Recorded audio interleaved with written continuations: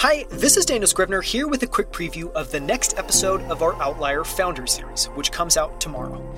In it, I'm joined by Adrian Aoun, founder and CEO of Forward, which is building an insurance-free healthcare system focused on preventative healthcare from the ground up.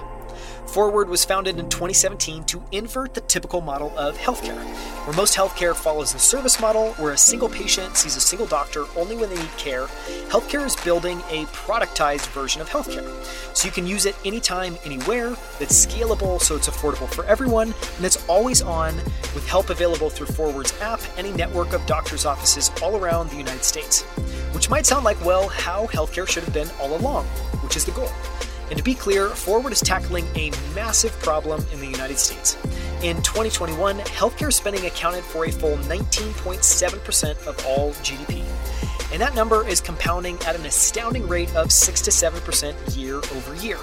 Which begs the questions, how is that even possible? And what happens when healthcare as a percentage of GDP rises to 30 or even 40%? Which is a likely scenario that Adrian talks through in tomorrow's episode. Before founding Forward, Adrian worked as an advisor to the White House on the President's Council of Advisors on Science and Technology. He worked as a director of special projects for the CEO of Google, and he was the founder of Sidewalk Labs.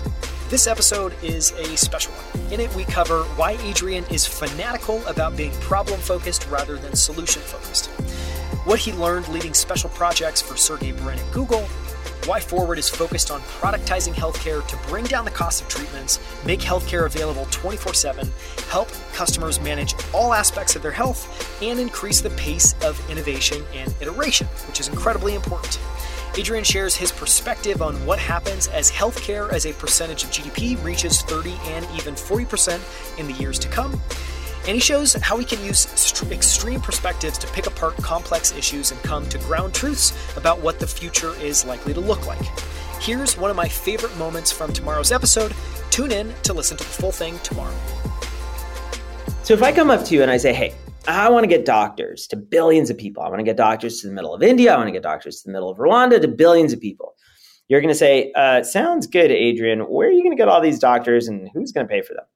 But if I tell you I want to get smartphones to the whole planet, I want to get smartphones to the middle of India, the middle of Rwanda, to the whole planet, you're going to say, Adrian, not only do I think it's possible, I think you're a little late to the game, right? I think it's kind of already happened. So what do you intuitively know? Well, you intuitively know that that technology scales in a way that humans don't. You intuitively know that hardware and software scales in a way that doctors don't. Another way to say it is exactly what you said. We only have one insight at Ford that we believe that nobody else believes. We believe healthcare should be a product, not a service.